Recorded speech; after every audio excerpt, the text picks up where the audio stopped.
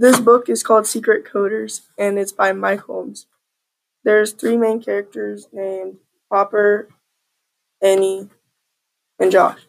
They find this little robot turtle after they find this janitor's secret lab, and then they program these things into the turtle which make portals, and then they figured out a portal, and then the janitor told them about his whole school that he used to own before they built the new school on top of it.